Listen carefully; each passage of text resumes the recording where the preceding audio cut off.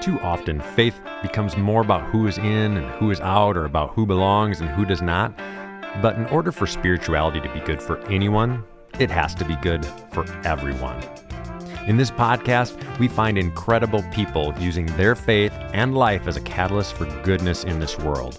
Be inspired to discover your own goodness in order to make your life, your family, your community, and your world better.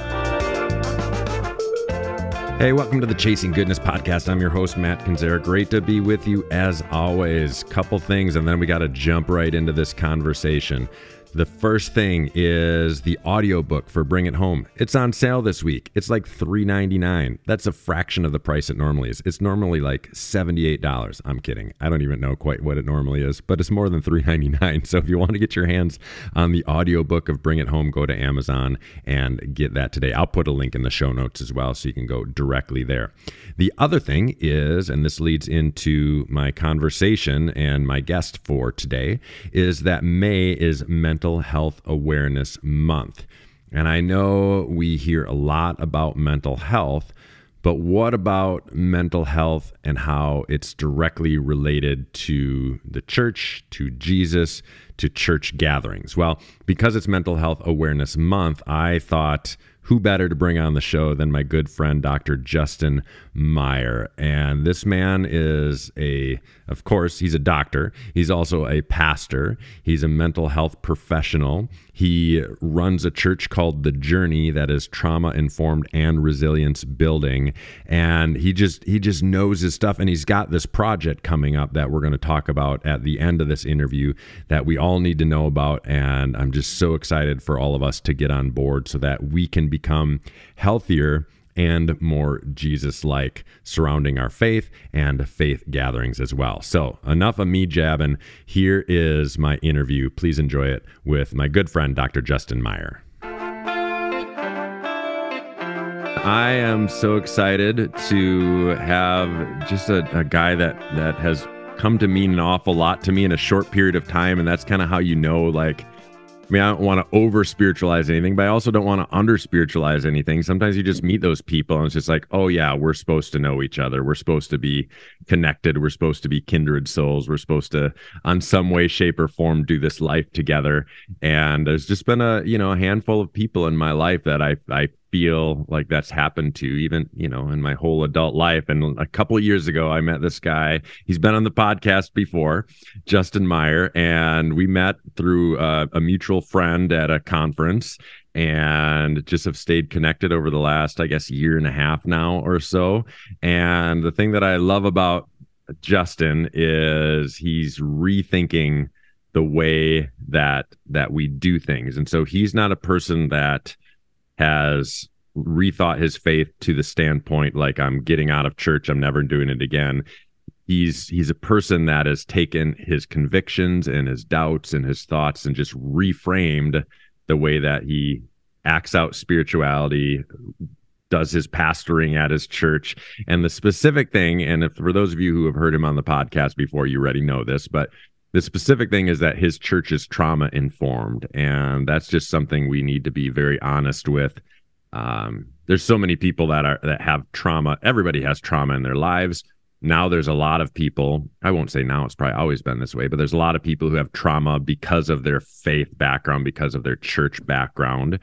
Yet I think all of us, or I should say, I won't speak for everybody, I'd say Justin and I believe that the gathering of Christ-following people is important.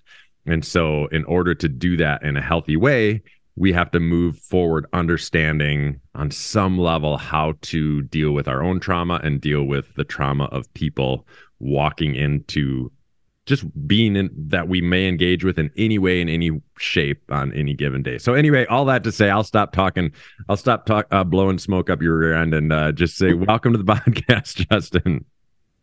I'm grateful to be with you again, Matt. It's so interesting because I'm actually thinking of the people who walk through the doors of the journey where I pastor, but also like even within your gathering of friends that get together to read, to study, to ask questions, in your local area, and just churches in general. people have trauma from relationships or work or physical trauma. Maybe they've been in a car wreck or something, and that's stored in their bodies, and they transport that into the faith space with them every so often when they come, whether it's every week or once a month or whenever you meet them. But then there's also the people who have experienced spiritual trauma, right? When I look at the landscape of Westernized church, we have actually reproduced a system that causes trauma in the lives of the church members. And so when people leave those faith spaces, which oftentimes are unsafe faith spaces, and they don't want to totally reject Christianity, they start to look for something else. They come to a gathering like yours, or they come to a gathering like mine, but they're bringing that trauma with them too, and that is stored up in their body.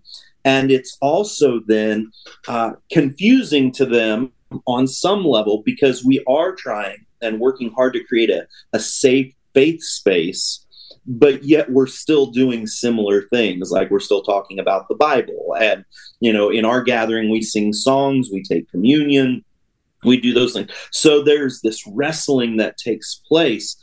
But oftentimes, all the people that show up are dealing with something pretty critical in their lives, or have something stored up in them that they haven't dealt with, that you have to be cognizant of if you're actually going to help people, which I think is one of the main driving aspects of the church. Yeah, I love that thought too. And I think, I mean, correct me if I'm wrong here, because you're way deeper in the space than I am, but we have to work really hard at not being offended when people when something like triggers a response based on somebody's trauma, and we have no idea what they've been through. They've just shown up in our lives or in a community we're a part of. All of a sudden something happens and they leave, or they say something kind of harsh, and our initial human response is to be offended by that. But then we have to remember that, I mean, I was just listening to a podcast on the way home yesterday, and like, it brought up some thoughts in my mind, and it just kind of like, it messed up my head for a couple of hours, because of, so it can be such simple things that can trigger a response from some part of your life.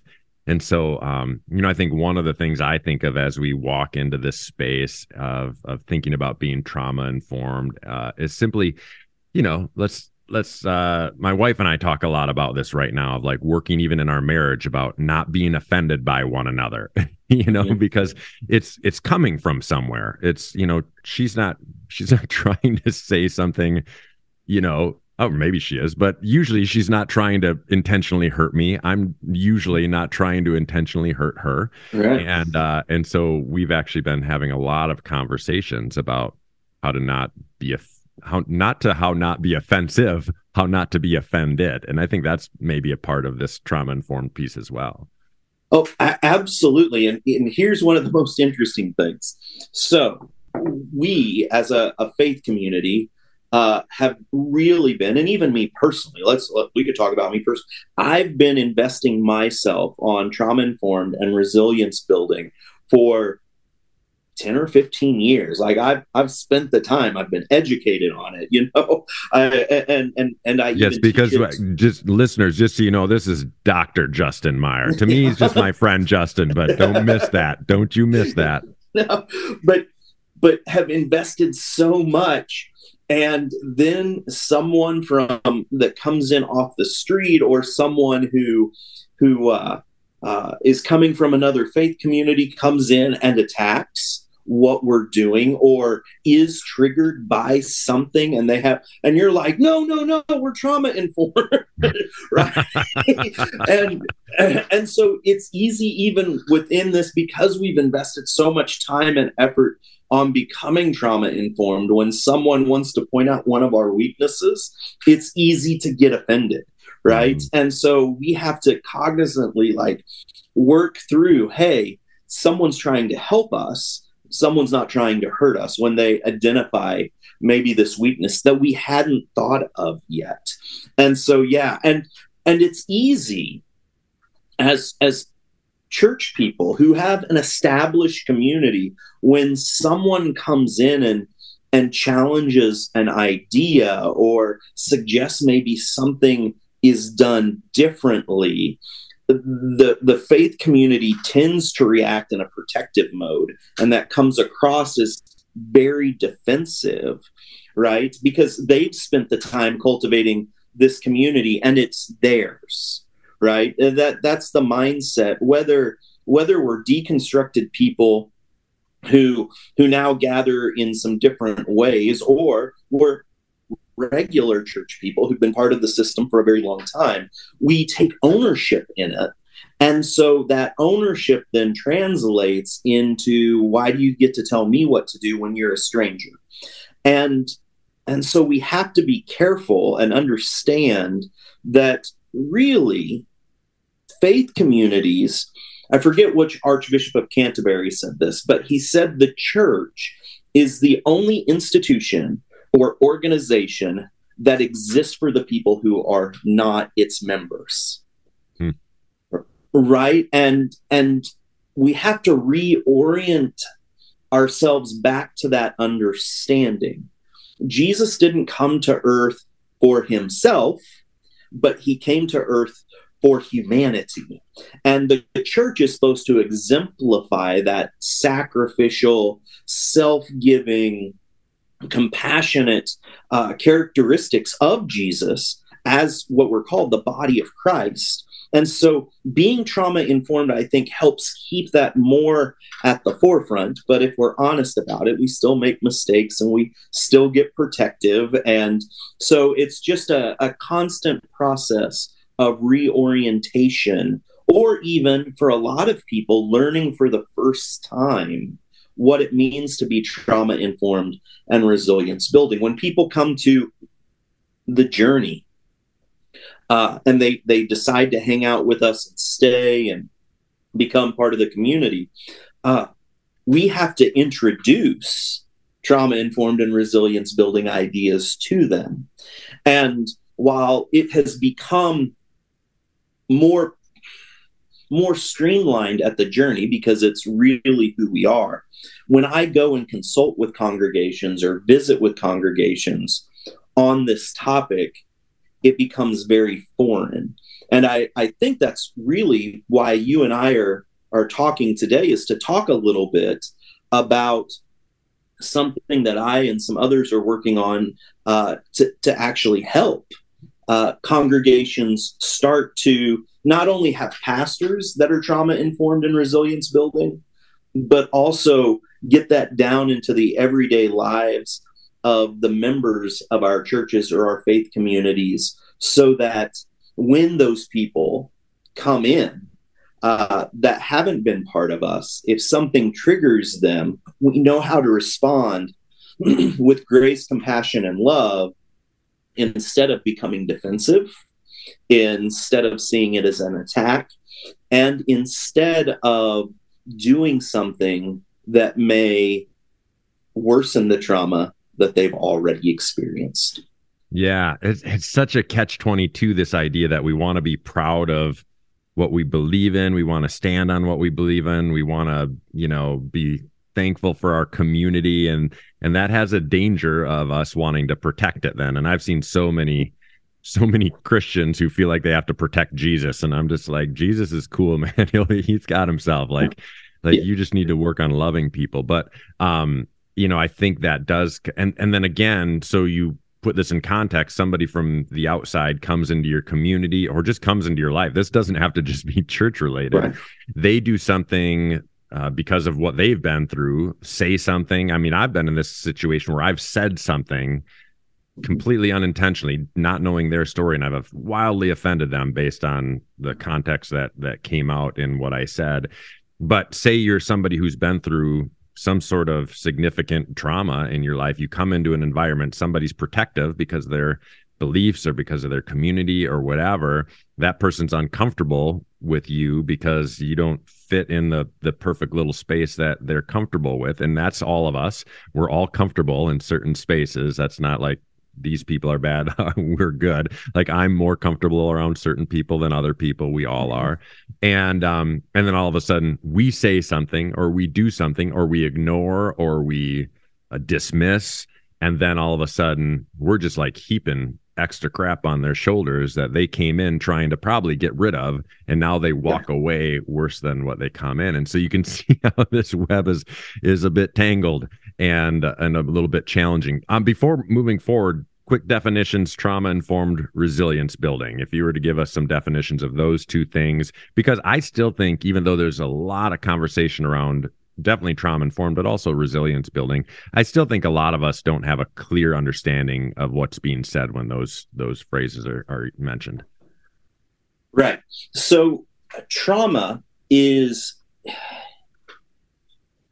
Let me put on a different hat real quick.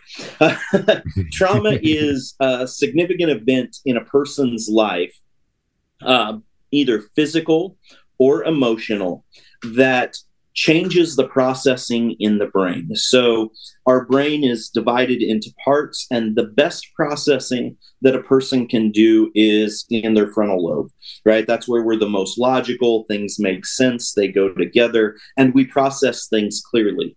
As you go further back in your mind, and when you move the processing back further in your mind, it's because you've either experienced trauma or are in the midst of a traumatic experience. The processing moves back closer to your amygdala, right? Because in traumatic experiences, our bodies need to do something different than just process and think about something. If a car is coming at you, you need to have your amygdala fire where you have an adrenaline rush so you can get out of the way of that moving car, right? So it's good that the processing has gone back, but sometimes traumatic experiences are so significant or happen repeatedly so often that your processing gets back stuck closer to your amygdala, so you're only processing things through fight, flight, and freeze, right? And so you have to find ways to push that processing back forward. So that's what trauma is. Being trauma informed is having an understanding, right? It's more of maybe a better way to describe it is taking a posture of understanding that the people that you interact with probably have a lot going on in your life that you know absolutely nothing about. And let's stop there for 1 second, because maybe you can relate, maybe listeners, you can relate, but I know when I'm struggling, the main thing that I do, and I think I work really hard at it, I work really hard to make sure that you can't tell. You know, so it's not like you'll see it all over somebody's face or their composure or anything like that. Sometimes somebody can look perfectly fine, yet in their mind and in their being, like they're just holding all of this stuff, you know, because we're really great at masking stuff. So what you just said of like somebody next to you could be going through something, and you could have no clue because they literally could look like everybody else in the room. And so having that posture then, if something happens that triggers them, so, you know, you're sitting next to the shiny, happy people holding hands, and in a second, they're like, what the hell are you doing? Right? Like they've experienced something that has flipped a switch in them. Usually our response is, what did you just do? Or why are you doing that? Instead of asking the question, what has happened to you that is causing that emotion to happen? Yeah, like where is this coming from? Maybe, yeah, something like that. So two things that I've learned in my education. The first of which is that all behavior is communication, right? No matter what the behavior is, they are communicating something. And if we take that posture and perspective, we can dig deeper into directly what is going on, but trying to figure out the root cause of what is going on. The second thing is all behavior is right. Now, that doesn't mean that all behavior is morally okay, but it means that all behavior is justified in the mind, right? Like, I'm doing this because in my mind, I think it is what is right at this moment. And so when that is our posture, if in the midst of the traumatic experience that is going on amongst us, we can step back and take a breath and begin to process that. We can help the person deal with the trauma and also not traumatize them more, right? Because oftentimes when people are triggered, what we do, both in faith communities, but I'd also say in the world, is we either try to shame the behavior, correct the behavior, or minimize the behavior, which all then piles more trauma onto the person, right? Because then their experience isn't valid, or they're an awful person, whatever they're processing in their mind, and that just makes things worse. And it also causes them probably never to come back. So that's the idea of being trauma informed, is understanding or having a posture that says, you don't know what people are going through. Don't jump to conclusions when something bad happens. Try to be grace-filled, be compassionate, and walk with the person to understand that experience. Yeah, that's so good. And I love that part that you said that, so often what we'll do is we'll minimize or we'll heap shame, not necessarily intentionally, but if we're not trained, or if somebody doesn't share with us how to do this, because we need to know how to do this just in the world in general. If we don't know how to do it, we won't know how to respond. And if we don't know how to respond, we won't respond well. That's just true. And so just keep that in mind, as you're going through your everyday life. I'm trying to, after going through some counseling myself and getting to know you, I'm trying to be very intentional about that piece of like trying to understand, okay, that just happened. And then how do I immediately respond in a way that doesn't say like, I'm offended by that, or I can't believe you did that, but more of like, okay, that had to have come from somewhere. Like, you're not just that pissed at me suddenly, like that came from somewhere. And then trying to get that conversation to a healthy place. So anyway. Right. So that's being trauma informed. And there are communities of faith, both Christian and elsewhere, that have kind of embraced this idea of being trauma informed. And it's not a new idea. Like I said, I've been investing myself 10 or 15 years. Churches have been learning about this for 10 or 15 years. It's just starting to catch on now.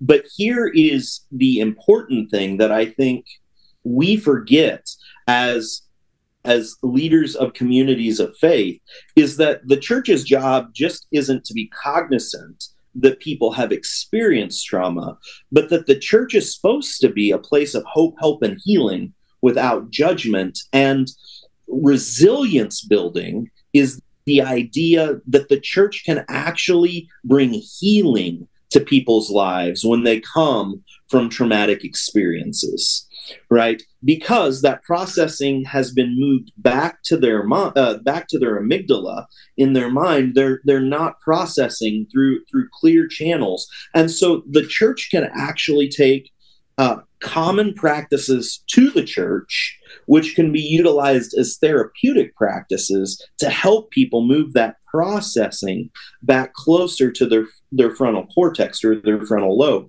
And there are so many benefits. A lot of times we think that this is just a mental thing, right? That we're just helping people heal with mental health struggles. But actually, when a person is stuck processing back closer to their amygdala, and it's constantly firing in that fight, flight, freeze response, what happens is it causes addictions. It causes problems to happen physiologically with the body. Like, you have adrenaline racing all the time. You have high blood pressure. You don't process food very well. You think you would be very skinny, but actually what you're doing is your body is storing up nutrients because it's scared and it doesn't know when this fearful activity is going to stop. So you suffer from obesity. You're more likely to have addictions because you're trying to cope with this constant fear or this constant anger. So we find ourselves medicating with alcohol or drugs or whatever. So there are not only mental health benefits when we talk about becoming resilience building, but there are physical benefits also.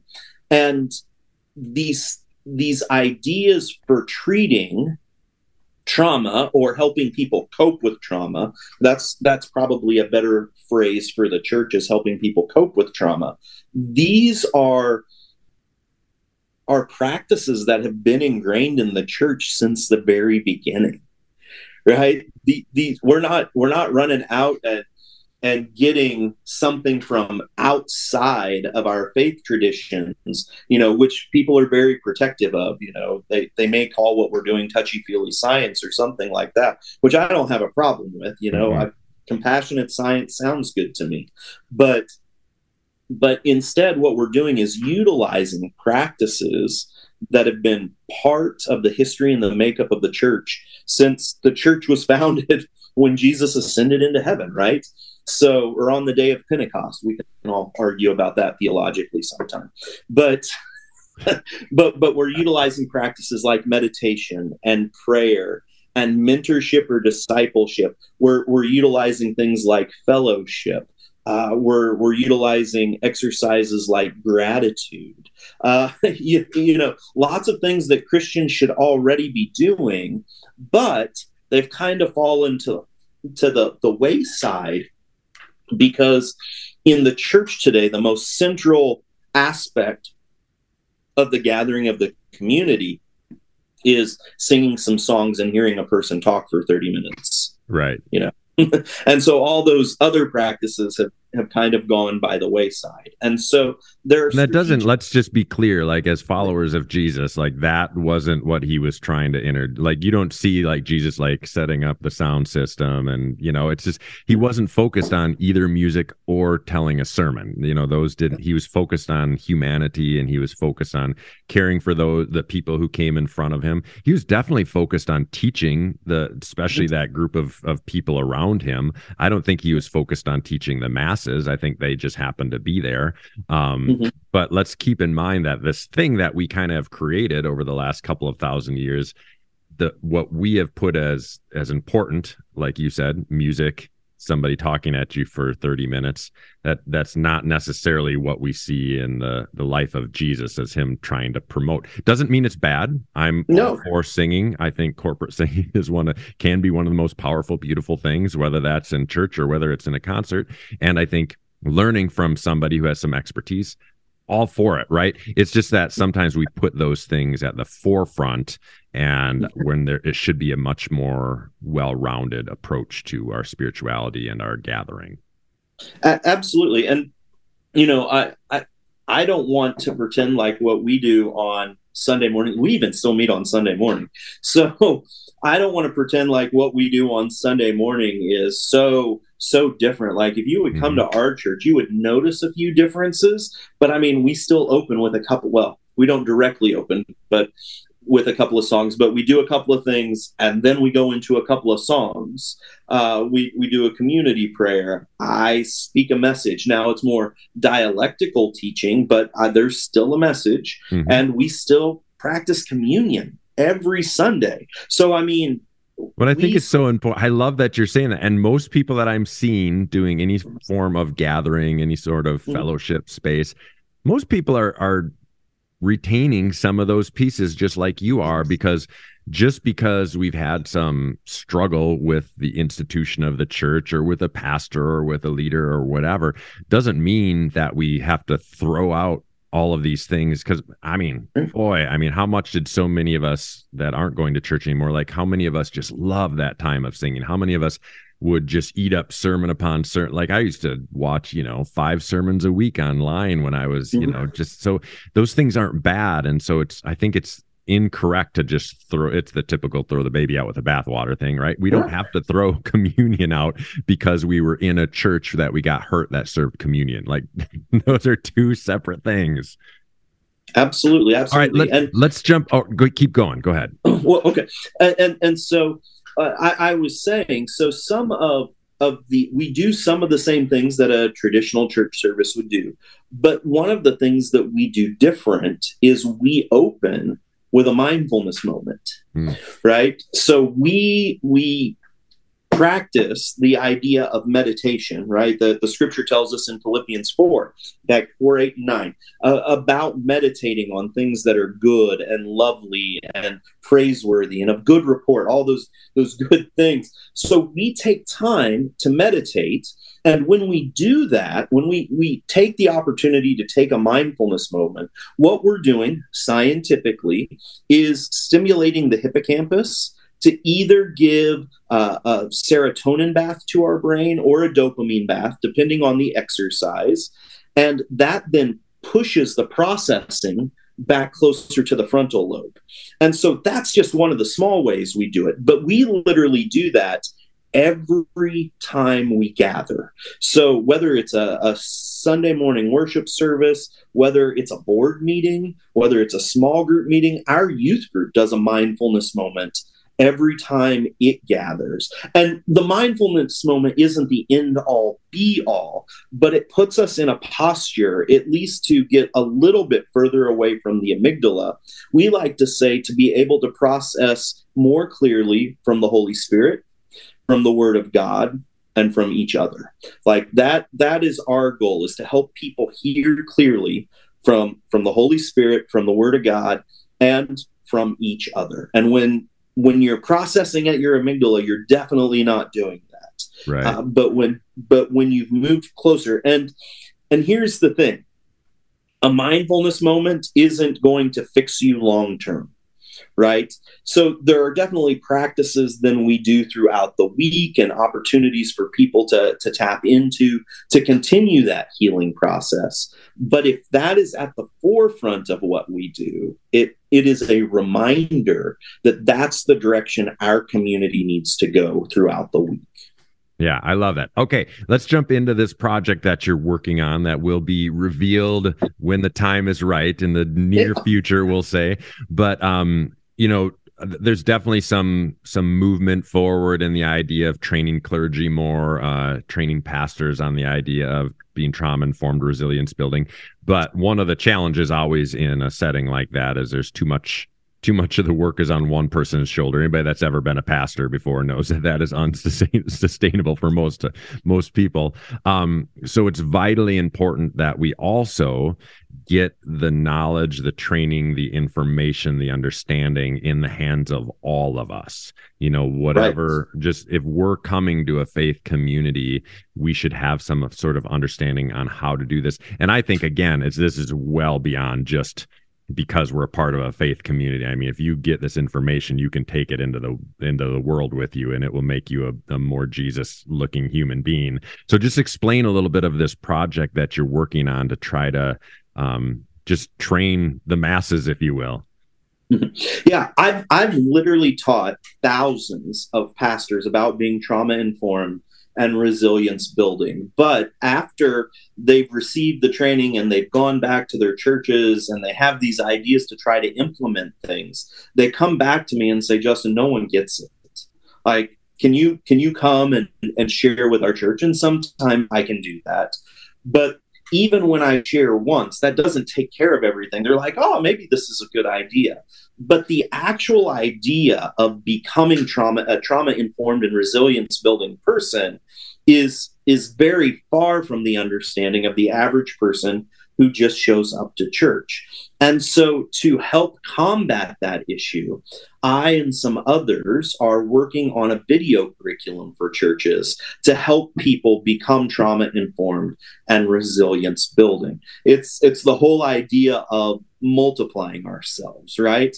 And the way to get it into people's hands is vital, and to be able to create networks for people to continue to ask questions and to share and to build, I think is very important. So I'm working on a video curriculum and then a team to continue to mentor and help and shape the process of churches. So what we've done is we've taken a curriculum. We're actually partnering with the Missouri Department of Mental Health. I live in the Kansas City area, and we've taken one of their many trainings on being trauma informed and resilience building, and we're, you could say, massaging it or permutating it to be able to be used in faith spaces, right? Because our faith spaces are unique spaces. Rarely do people get together and do what we do on Sundays or whatever day of the week we do it in any other cross section of society, right? It just doesn't happen. And so contextualizing, I think that's the best word, contextualizing this training, I think, is vitally important. And so what we're doing is we're breaking up this curriculum into hopefully 10 sessions that aren't too extremely long, where people, one, learn about what it means to be trauma informed and resilience building, two, ways that they can deal with their own trauma and outlets. Because I'll tell you, I was just talking to my wife about this. Sometimes we've experienced so much trauma. The general idea is, oh, you need to go help someone else out because that'll help you get over it. And while sometimes that is a good plan, sometimes you are so traumatized that going and helping another person going through trauma only traumatizes you more. So we want to help people deal with their own trauma and get them some resources where they can deal with that, both some practical everyday opportunities they can use to cultivate some healing in their own life, but also some resources outside of themselves that they might want to connect with so that they can garner some of that healing. And then the last part of the curriculum is training them on how to, one, deal with traumatic situations in their communities of faith. Two, then, what does resilience look like every day in the life of oneself and in helping disciple, care for, or have fellowship with other people in communities of faith? Yeah, so good. I'm so excited. Get going on this. We got to get this out. This feels needed.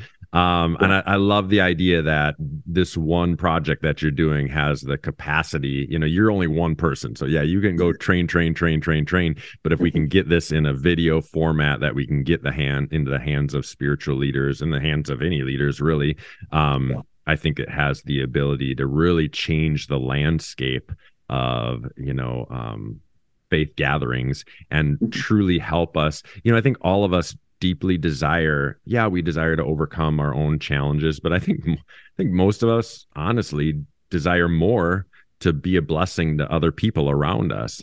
And to sometimes the challenge is feeling like you don't have the tools or don't have the knowledge to truly help somebody, especially when they've been through some stuff.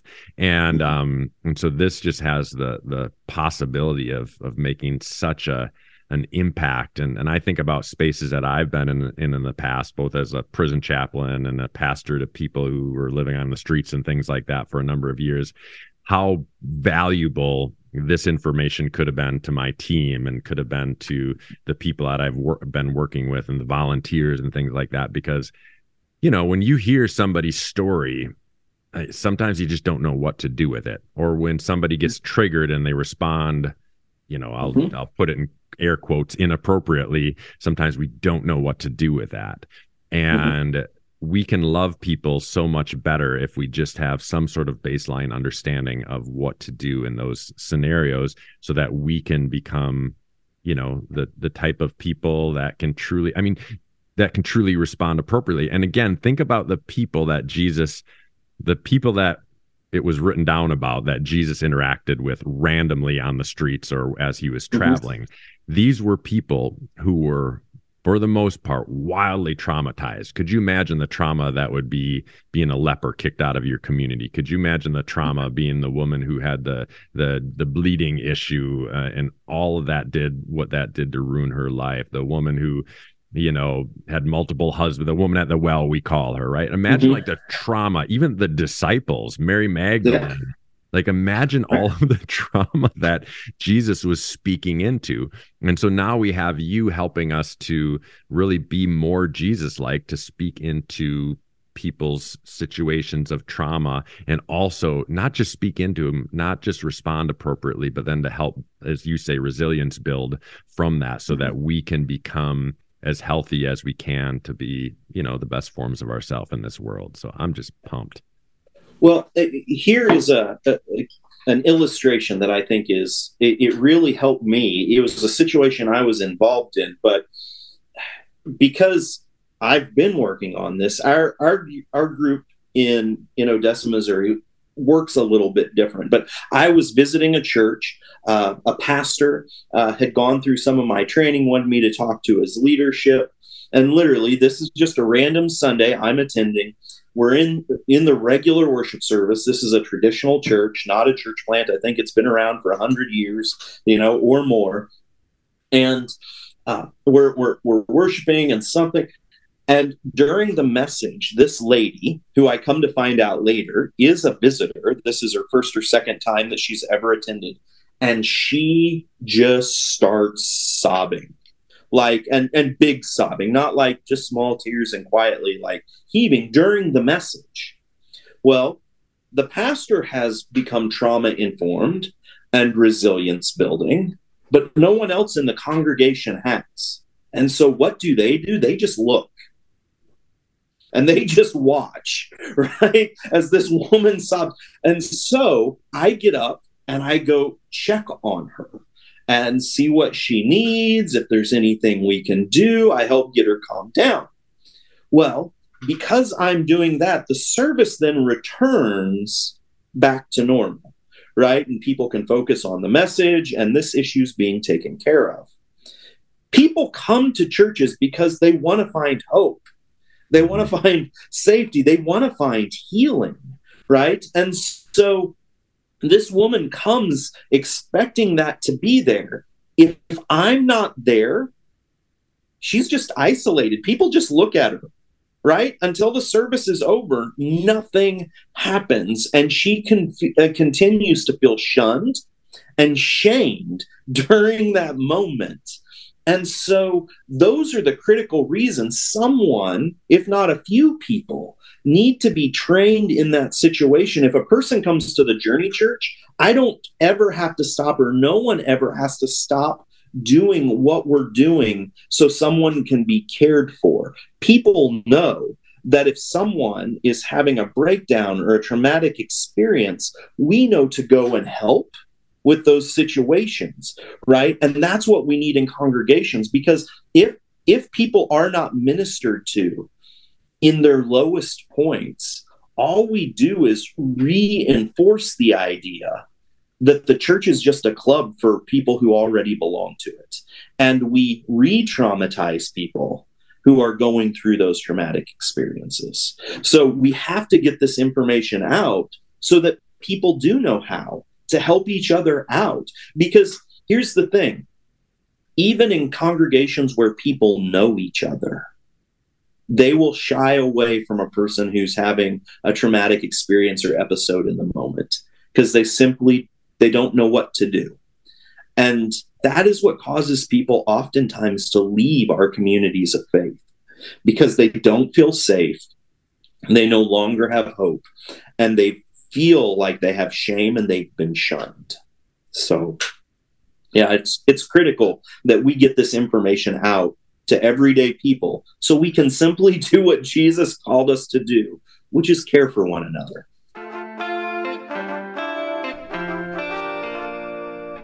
I cannot thank Justin enough for being on the show today. So good. So much to think about. My mind was just spinning through the whole interview because everything he would say would make me think of something else. I could have kept talking to him all day long. So I told him, hey, I'm going to call you later.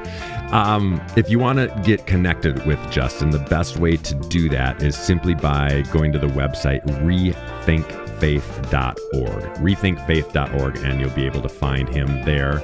And I'll just be sure that when this project comes out, that we will let everybody know about it and how to get their hands on it. Sound good?